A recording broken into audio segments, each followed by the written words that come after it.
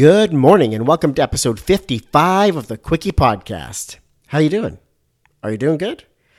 I hope so, because I got a good interview alert, a wicked interview alert, sending that out there. Today's guest is Matt Warburton from Vancouver, British Columbia.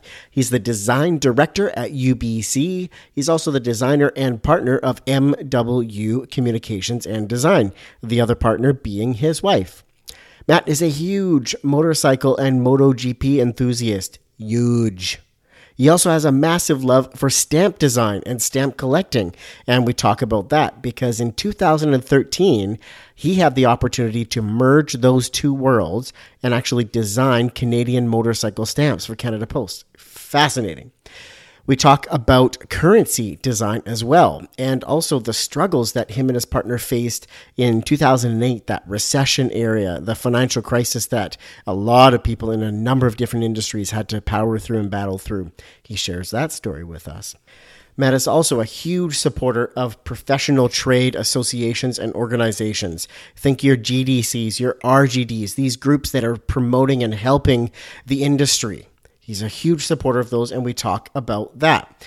This was an awesome interview. I ran a little bit overtime with it, but I wanted to stick with the great stories that me and Matt got into. Ladies and gentlemen, enjoy this one. Matt Warburton. Here we go.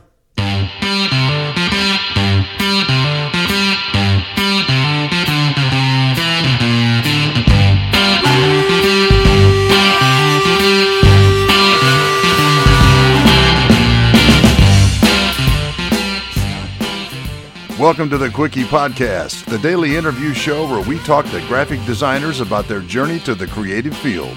And we do it in 30 minutes or less. So, are you ready for a Quickie?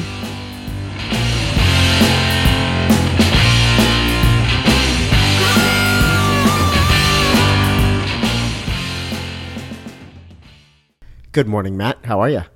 Good. Very good. Awesome. Thank you so much for joining me on the show today. No problem. Thanks for the invite. I'm honored. Perfect. Well, you ready to go then? Very much. All right. Well, briefly tell the listeners about yourself. I'm a graphic designer who has been practicing technically since I graduated in 1983. And had my own firm for a number of years. Got to work with some great design firms like Gottschalk and Ash, Harenko Design Associates. And had my own firm, Emdoubleyu, for about 15, 16 years that I still do freelance stuff on the side. But for the last 7 years, I've been out at UBC managing the design team and the brand and marketing unit out there, which is something I never ever thought I would do, being an in-house designer, but we do some really cool projects, so it's a lot of fun. That's fun. So what year did you start your own agency back? 1997 was when I left Harenko. I'd been at Harenko for about 7 years at that point. And my son was 1 year old at the time. And I remember thinking, and my daughter was 4. Yep. And I remember we thought, okay, if we're ever going to do this, sole proprietor thing, now's the time to do it while the kids are cheap. Yeah, exactly. Before it gets expensive. Yeah. Cool. So did you leave that project with clients in mind, clients lined up, or did you jump out and scrappy startup, you had to find your way there? I had a few freelance clients. I'd always done sort of freelance work on the side. Ray and Casey at Harenko were, always, super, they were supportive of it. If any of my freelance projects got big enough, we'd always bring those in through the company, and they'd pay me a commission and that on it. So we actually there's a few clients we ended up doing work for, like Sim snowboards and Bear wetsuits that started off as small freelance projects for me, and then ended up coming through the company. So luckily I had a few sort of small freelance projects that I was working on when I left Harenko, and then just, word of mouth, referral, that type of thing. The work just kind of trickled through over the years. Just grow and grow. Yeah. Cool. Yeah. Okay. So knowing that now, I'm excited to get into some of these later questions. I want to take it back even further than that, to talk about your childhood. And I want to hear, if you feel you had a creative childhood and if there was anything artistic or design focused then, that sort of pointed you in this career path. Yeah, I would definitely. I mean, my grandfather was an artist, and I remember going down to visit them. They were down in Galt, Ontario, and we're going down to visit them, and Grandpa showing me how to paint with watercolors and stuff like that. And I always had sort of an artistic bent. I was always always a really good drawer.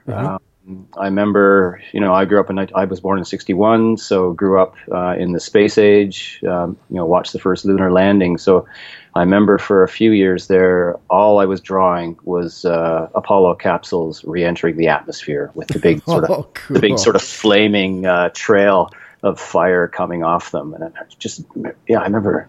Yeah, for some reason, I just remember drawing those over and over and over again. Probably drew my parents nuts because they probably found them on every spare piece of scrap paper floating around the house. That's cool, but that's a big moment in history, and to be documenting things like that through your drawing. That's cool. It was. I mean, and to know that now it's like 50 years since they landed on the moon. And I remember watching it on TV down at my grandparents'. We happened to be down there because it was in the summer. It was in July, and yeah, so it's pretty cool. But yeah, so I was always drawing. I think from a design perspective, I remember noticing logos and being intrigued by them. It was certainly back in the 60s and early 70s. It was the classic era of design in Canada. With the metric symbol, the centennial symbol, all of those great logos that came out back then, as we saw in Greg Durrell's Design Canada video last year. That's the kind of stuff that I was seeing. My dad was a stamp collector, and that kind of got me interested in stamp design as well. I remember very well going down to the post office one day when we were living in Millbrook, Ontario, and going down to the local post office because my dad asked me to go down and buy these new stamps that had come out for his collection. And there was this gorgeous series on earth sciences, and they were just so graphic and so I was so overwhelmed by them and thought they were so cool. And turned out they were designed by Gottschalk and Ash, which was a design firm that I ended up working for a number of years later when I graduated. So it's kind of crazy. It's kind of cool how I was inspired by something, and then I became a stamp collector as well too. And Canadian stamp design at the time was, very, very structured. They were, very controlling with the typography. But as a result, the designers had to focus on the graphic form of the message on the stamp, and that totally influenced my views. Not only on stamp design to this very day, but also definitely on graphic design and how to interpret information. That's cool. So, and you had mentioned that you started seeing logos and started noticing logos when you were younger. Is there any particular logo that really stood out, or that remember was maybe the first one where a light bulb went off or something? I think definitely the Expo logo in '67. Okay. I mean, I was only 6 years old at the time, but I remember. We went to Expo. We drove there because we lived in Peterborough, Ontario at the time, and we drove to Montreal. My grandparents came over from England, and just all the design that was there, the signage, the Expo train came through Peterborough, and it was just covered in all these graphics and that. So I would say definitely the Centennial branding for 1967 and the Expo logo and that stuff. And then Participaction was another one, when we were, because I was in, elementary school at the time, and the Participaction branding was, we all got these badges for doing the Canada fitness tests and all that type of stuff. And, I definitely remember thinking that's such a cool shape. I don't know what it was, but you don't really sort of think about it that deeply at that age, but I definitely noticed. And there was a system to the design as well, too, certainly with Participaction, because there was the different levels that you could win, and I think those are probably the main ones that I remember seeing at the time. Mm-hmm. So would you say then that those were the most influential designs of your life so far because of where they pointed you, or is there something else that would stand out for that? I would say overall stamp design would be the most influential ongoing type of design that I think has influenced me, prior to becoming, a proper designer after graduating from college, that type of stuff. I've always had an interest in them. I've always collected them. not only Canadian stamps, but also British stamps. I mean, the British stamps are just absolutely incredible with their design. So, and they still are to this very day. Canadian stamps, I'm not so impressed anymore. There are still some amazing ones. There's, some firms out there that are doing some incredible work, but then there's some other ones that are just like, oh my God, the committee should have said no. And I was on the committee for a while, so I know how that process works, but there's a few where you're like, oh, come on. that looks like it was designed by a committee.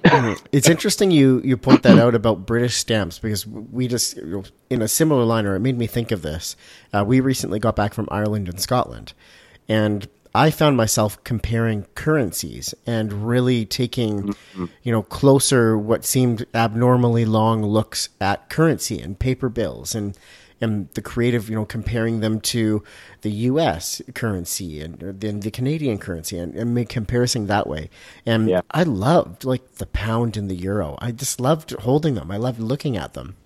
Well, and there's that beautiful series of coins that I don't know if they're still in circulation in England or not, but when you put the whole collection of British coins together, they create an even larger. I think it's the British flag or the cross of the shield of St. George or something like that. Oh wow! So they actually create a pattern, and it's just it's such beautiful coin design. And God, I'm going to sound like a grumpy old man here, but then you look at Canadian coin design, and it's just like, really? What the hell are you trying to do to it? I get the coins that came out in 1967 that were designed by Alex Colville. Mm-hmm. Absolutely beautiful, just so simple, so clean, so memorable. Mm-hmm. And it's ask somebody what the coins were that came out for the 150th anniversary of Canada. No one will. Nothing. I got nothing. Absolutely nothing. I'm sure there was probably about 50 of them because they seem to issue one every week, which makes it impossible for a kid to even think about collecting coins if they have all this money in their coin collection. It's I'm not going to have 50 quarters in my coin collection. I can go buy, Candy or Mad Magazine or something. Yep. See, and I've always found with Canadian coin design, I mean, maybe I'm just not looking in the right spots or in the right circles, but I don't know that a new quarter or a new toonie design, or I don't know these things have been launched. I just, when I'm out there paying with cash and getting change, the odd time I'll get a quarter with, some red on it. And I'm like, oh, that's kind of unique. That's different. And the same thing with a toonie. Sometimes it's got a little color on it. And I go, oh, that's interesting. Yeah. Yeah. I think they've oversaturated the market. I'm sure there's a market for it, of collectors and that maybe, but I think for the general public, I'm sure it's just a blur now. And I know, and I'm interested in it, and I find it a blur. I gave up years ago collecting Canadian coins. It's just there was just no point. I couldn't keep track of all the variables and variations. So in this world of currency and stamp design, is there a designer or a studio or a brand or something that you look up to or closely follow?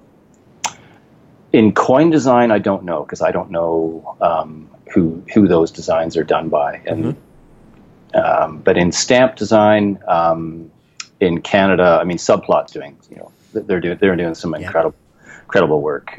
Super creative. Really really thoughtful.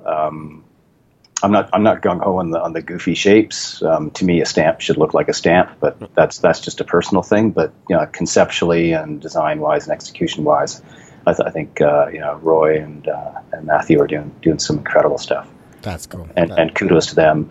Paprika is another firm out of Montreal that they've finally started doing some stamp designs too, and some of theirs have been really really really good. The ones they did for the Zodiac signs were cool. There's some other firms like Q30 out of Toronto.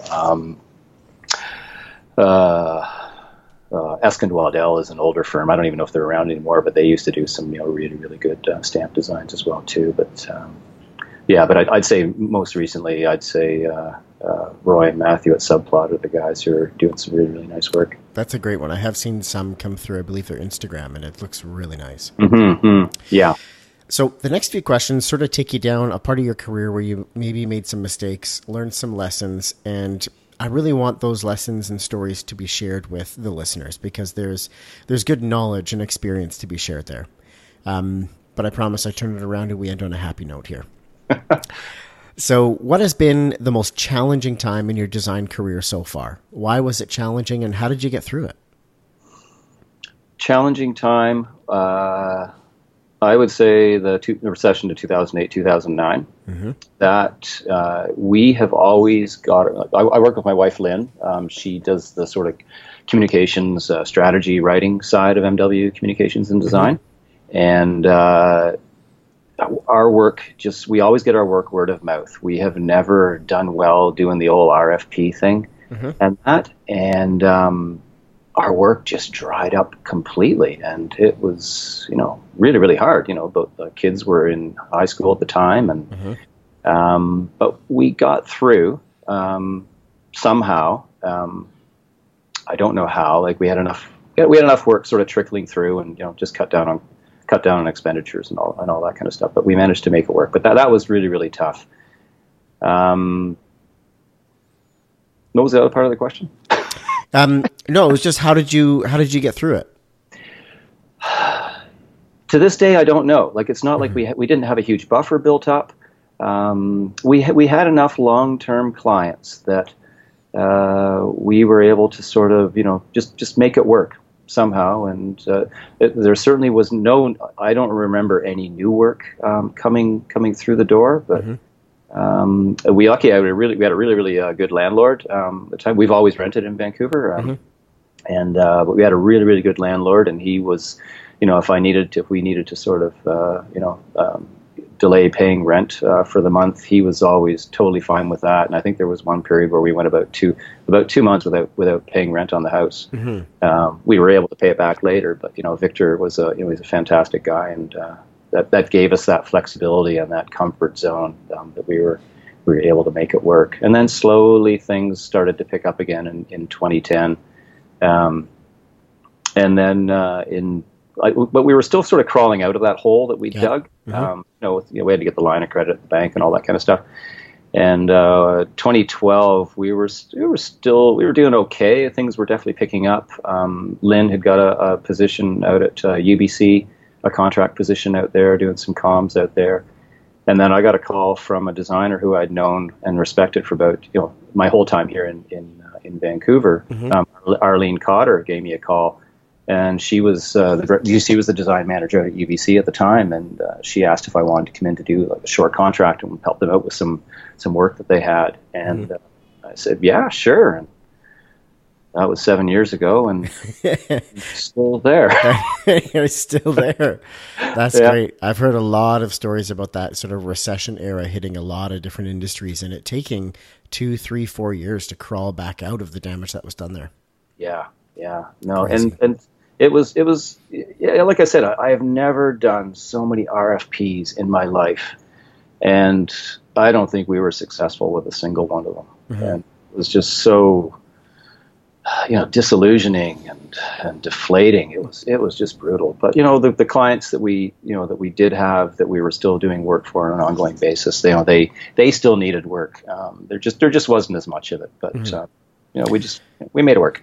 So what was the lesson, do you think, in that? Was it just keep your head down, keep working hard? And it's funny. I always when I left Horenko and started doing my own thing, I think I always had this vision to have a larger firm, mm-hmm. not massive, but 5, 6 people working together, getting some younger designers in who I could work with, who had skills that I don't have. Mm-hmm. We were just starting to do web stuff back in late 2000s or early 2010s. And I do web design, but I don't do coding or developing or any of that kind of stuff. So it would have been, I thought it would have been nice to have, just people who have different skills that I don't have. Yep. Because I've seen a lot of designers who make the mistake of partnering with someone who thinks and exactly like them. Yes. Which I think is a huge mistake. If you're going to partner with somebody, you should partner with somebody who can, add the other half that you don't have. I think that's why my wife and I work. That's why my wife and I work so well together. Is that she brings that writing, strategic consulting side to the business. That I do it, but she does it way better than I do. Mm-hmm. Yeah. Got it. So take us to a design or a specific project that you were a part of that did not go well or bring the desired result. What was that like? How did that feel? Take us to that story. Okay, I've got a good one for this, especially with it's a basketball-related story. Excellent. Because given all the hoopla over the Raptors recently, so it was when we had the Vancouver Grizzlies here in town. I remember. And there was a writer here in town, Gord Smith, who I knew through Baker Lovick and the agency world and all that kind of stuff. Okay. And Gord was freelancing at the time as well too. And we got a project. He got a project. I think it was with Cassette, was the agency, and the project was to do a new booklet or a book to promote seasons tickets, season packages, season seats to existing Grizzlies fans, because there was all the rumors flying around about how Michael Heisley had just bought the team, and he was going to sell the team and move it out of Vancouver. So we were brought in, and we were told, no, that's not what's going to happen. We have all this new management. We got all these great players. We need to really, tell this story that they're all committed to staying in Vancouver and make sure that the season's tickets are all sold and all that kind of stuff. So we put together this book. I was like, design wise and writing wise, like Gord did amazing job with the writing. I was super happy with the design. We got access to all this great photography. We worked with oh God, I can't remember the name of the photographer who did the portraits. I think it might have been Chris Schrammick. I can't remember. It might have been Chris Schrammick. Anyway, we got to do portraits of Heisley and some of the players and some of the coaches and all that, and put together this book. It got sent out, and we were really, really happy with it. And then literally 3 months later, Heisley sold the team. And I was so pissed off. It's like, you bastards, you lied through your teeth to us. Yeah. You knew exactly what you were going to do. You had to go through the motions, whatever, to, I guess, raise the perceived value of the team, saying, look, hey, even in this market, we're selling all these seasons tickets and this kind of stuff. And I thought, you effing bastards, you lied through your teeth. And I thought, because you made me lie to your audience. Yep. And that really, really pissed me off, that I had been used in such a way, and to communicate, in a really nice way, a false message. Yeah. We thought we were being totally authentic. We thought we were being super passionate and telling this great story, and it was all a lie. And I think it's funny. I think that's one of the reasons why the only type of work I have never ever done in my whole entire career, I think I've done 2 projects in that realm, is the real estate world. Yeah. And I feel exactly the same way about that as I do about that piece that we did for the Grizzlies, is that, you're selling a lie. And certainly, having been in Vancouver for as long as I have, seeing how stuff has been inflated out of reach of, pretty well everybody. Mm-hmm. I've always been glad I haven't been part of that world of selling that lie. Mm-hmm. Yeah. Wow. So what's the lesson in that, in that process? Because it's not like you could have, there's no way of knowing that you were designing and presenting a message based on a false story. Yeah. I don't know. Like, it's just sort of do the work to the best of your ability with the information you have, and just be honest, just be as honest as you can with the information you have. I think so. Yeah. I mean, that's kind of how we approach all our work anyway. Mm-hmm. There's only ever been one other project where I even got remotely close to it being something like this, and I walked away from it. I won't say who, but it was a project where we got quite a ways into it, and we were working with there was a couple other partners and people who were involved in the project, because that's kind of how I did it with MW. I would partner with different writers, strategists, that type of thing, and we were partnered with these strategists and consultants, and I didn't like where it was going, and then the goalpost kept getting changed, and I finally just said, okay, look, I'm out. I can't work on this anymore. I don't think we're doing the client we're not doing them a good, doing them any service with this. So I've just got to walk away. Yeah, you get that feeling in your gut, and you got to follow it. Otherwise, you're just going to end up in a situation that you're going to regret.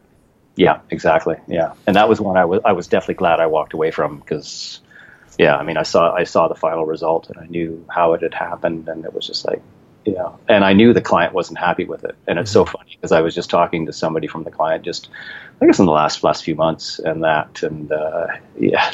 he was telling me, no, we've never been happy with it, and we're actually in the process of, this is about probably 10 years, it's almost 10 years later now, but finally getting around to actually getting a new brand done. So okay, now what would be funny is if it came full circle and you got that new brand and you delivered on your vision from 10 years ago. It would be. It would be stuck.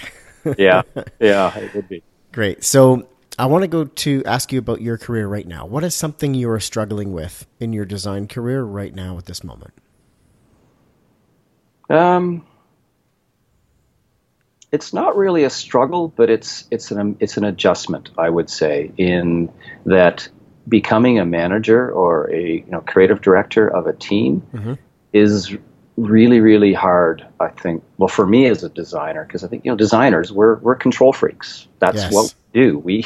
We organize things, we manage things, we simplify things, and when you have to let go of that to another designer, it's a very, very different feeling. I'm really, really lucky in that out at UBC, I've got a really good team of designers. There's three of them out there that I work with, plus a photographer and a writer.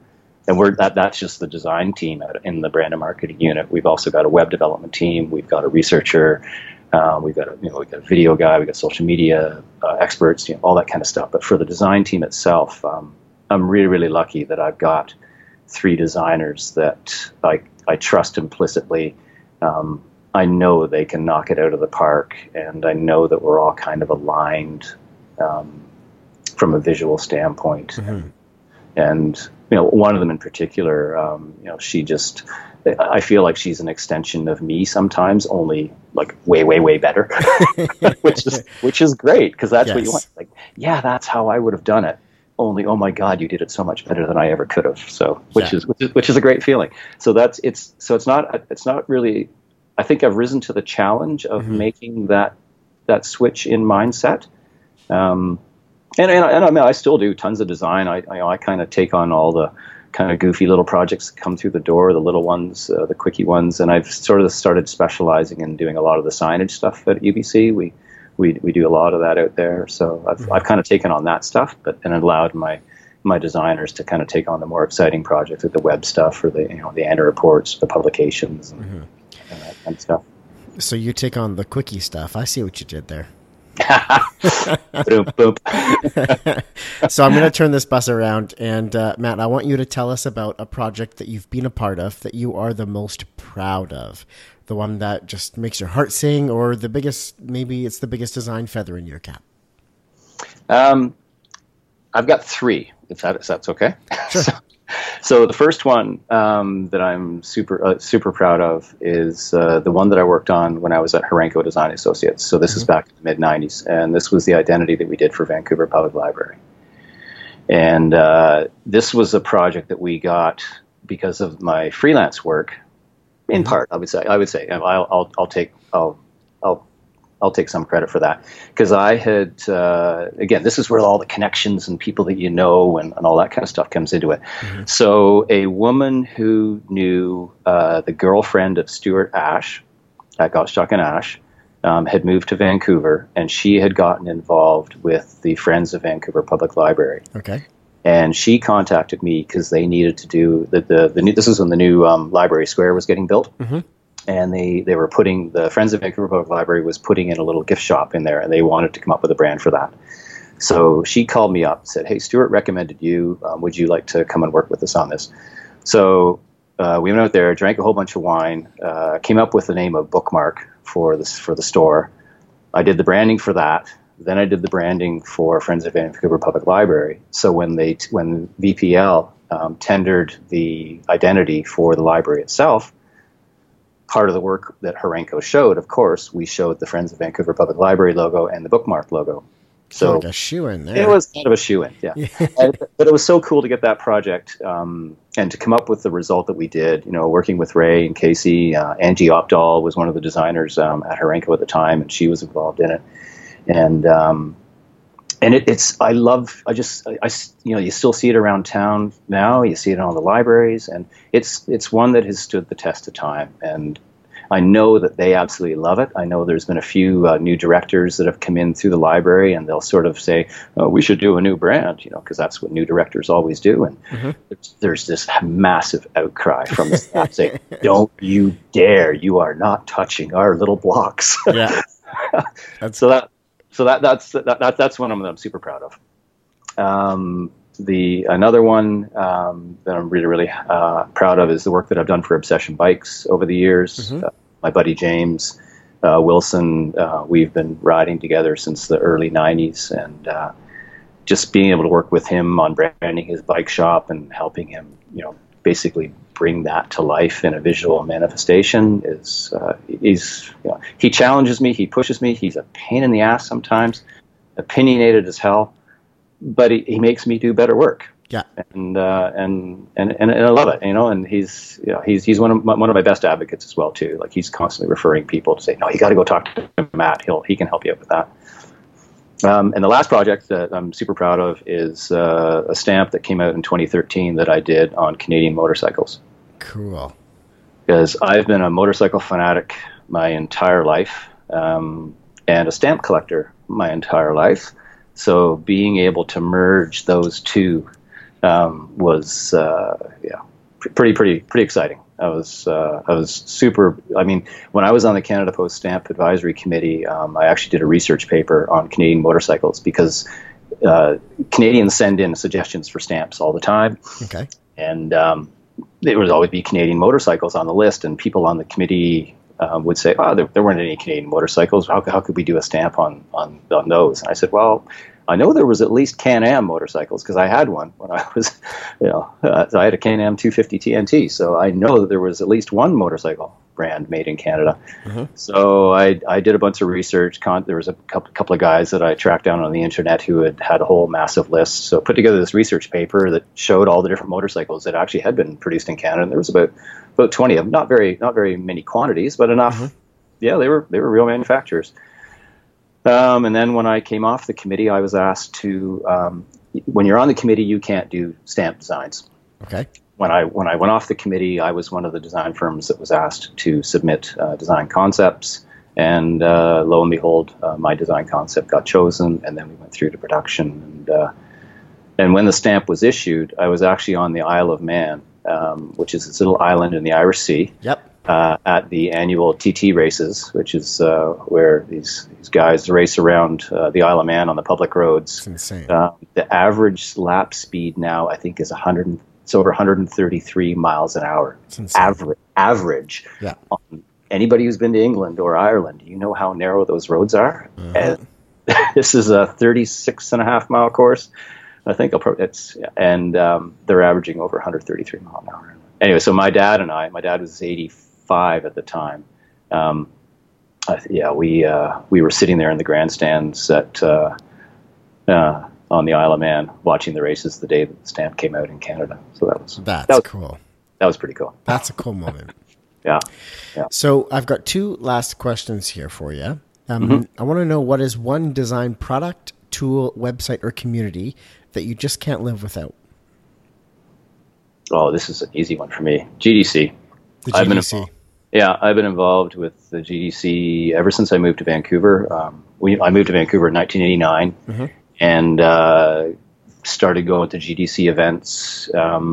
It's funny because when I lived in Toronto, because I worked in Toronto for about 6 years at Typesetra and then Gottschalk and Ash, and there was never any real need, I found, to get involved with the design community there. I knew about events and all that kind of stuff, and I just didn't feel a need to be connected to that community. Okay. But when I moved to Vancouver, it was really hard to get a job here in the late 80s, early 90s. And so I started going to GDC events and met some just fantastic people who I'm, friends with to this very day. Rod and Dave from Ion, Dale Simonson, Yves Roussel, like all these, just fantastic people that I've met over the years. So I think I got involved. I got joined as a member. So when I started at Herenco, Ray and Casey were, it was GDC Central at the time. Mm-hmm. Casey was volunteer chair, Ray was ethics chair. So it was unavoidable. Like you would get involved in the GDC when you were working at Herenco. Yep. So I got on the executive in '93, and I've been on either the BC chapter executive or the national executive in one way or another ever since. Yeah. That's a great one. It's really good. I mean, it's changing, and like all professional organizations, I think we're struggling these days. There's so much other stuff out there, and mm-hmm. It's funny people don't seem to want to be connected as much, even though they do want to be connected, and they don't see the value in it, or they think it's too sort of lofty and all that. But mm-hmm. I've never found that, and I think if you're a graphic designer, if you call yourself a professional graphic designer or communication designer, then you should be a member of the professional association that supports and advocates for you. So definitely, well said. Yeah, well said. Yeah. So, Matt, I want to finish with the Ask It Forward question. So I have a question for you from our previous guest. Our previous guest was Jade, and she is from South Coast, New South Wales in Australia. Mm. So she wanted to ask, TV, podcast, radio, or music, what do you listen to while you are working? It's funny. We can't really listen to anything at UBC because you would not believe. Like we're in the Cecil Green Coach House, not Cecil Green Park House, which is the big manor house. Yep. We're in the Coach House, which is like the former stables. So we're literally chock-a-block, like cheek to jowl. It is impossible to have music going, and I hate sitting there with the earbuds on. Yep. I guess just because of the work I do with lots of correspondence, lots of writing, reports, that kind of stuff, it's hard for me to listen to music. Mm-hmm. When I was working out of home with MW for all of those years, CBC radio all the time, Radio 1. Talk radio. Yeah. Just listening to Zosky in the early years, and then Gian Gameshi, and whenever I get a chance, whenever I'm working out of home, I've always got I love Tom Power on cue. Like he's as good as Gian Gameshi was, I think, with the interviews and that kind of stuff. So I just love listening to as I love Nick Nolden from BP Media, used to be Blanchette Press. He calls it the People's Network. So I love listening to the People's Network. That's awesome. Yeah, but I've recently finally broke down and took out a Spotify membership, and I'm loving Spotify. It's awesome. It is. I'm just discovering because now that our kids aren't here, because my daughter's she was in New York, and now she's in Toronto. My son's in Kelowna. So we haven't got that stream of all this new music, because that was always, road trips, whatever. It was always the kids playing their music, and Lynn and I just love all of hearing discover new stuff, right? Yeah, discovering new stuff, and so we were finding we weren't really discovering any new music, but now with Spotify and the algorithm, we have to sort of mess with the algorithm a few times. For some reason, I must have played some stuff or searched for some stuff, and it thought I was into country, and no, let's turn this bus around. So I had to go back into some of my classic Black Sabbath and Iron Maiden and that to sort of realign the algorithm. Now you have an opportunity, Matt, to ask a question of our next guest. What would you like to ask them? Oh, geez. Why, if you're not a member of a professional design association, wherever you are, so it sounds like you're interviewing people from around the world, why aren't you a member, and what would it take for you to become a member? Great question. Yeah. Great question. I love that. Thank you so much for being on the Quickie Podcast today. I appreciate your time so much. Thank you so much. All right. Thank you so much for listening to today's episode. I really appreciate your time. Next time you get mail, take a look at the stamp. Take a second and appreciate, the effort that went into it. What is the designer trying to get across? It's interesting. There's a lot of different ones out there. Thank you again for your time. Have an awesome day, and we will see you tomorrow morning. Take care.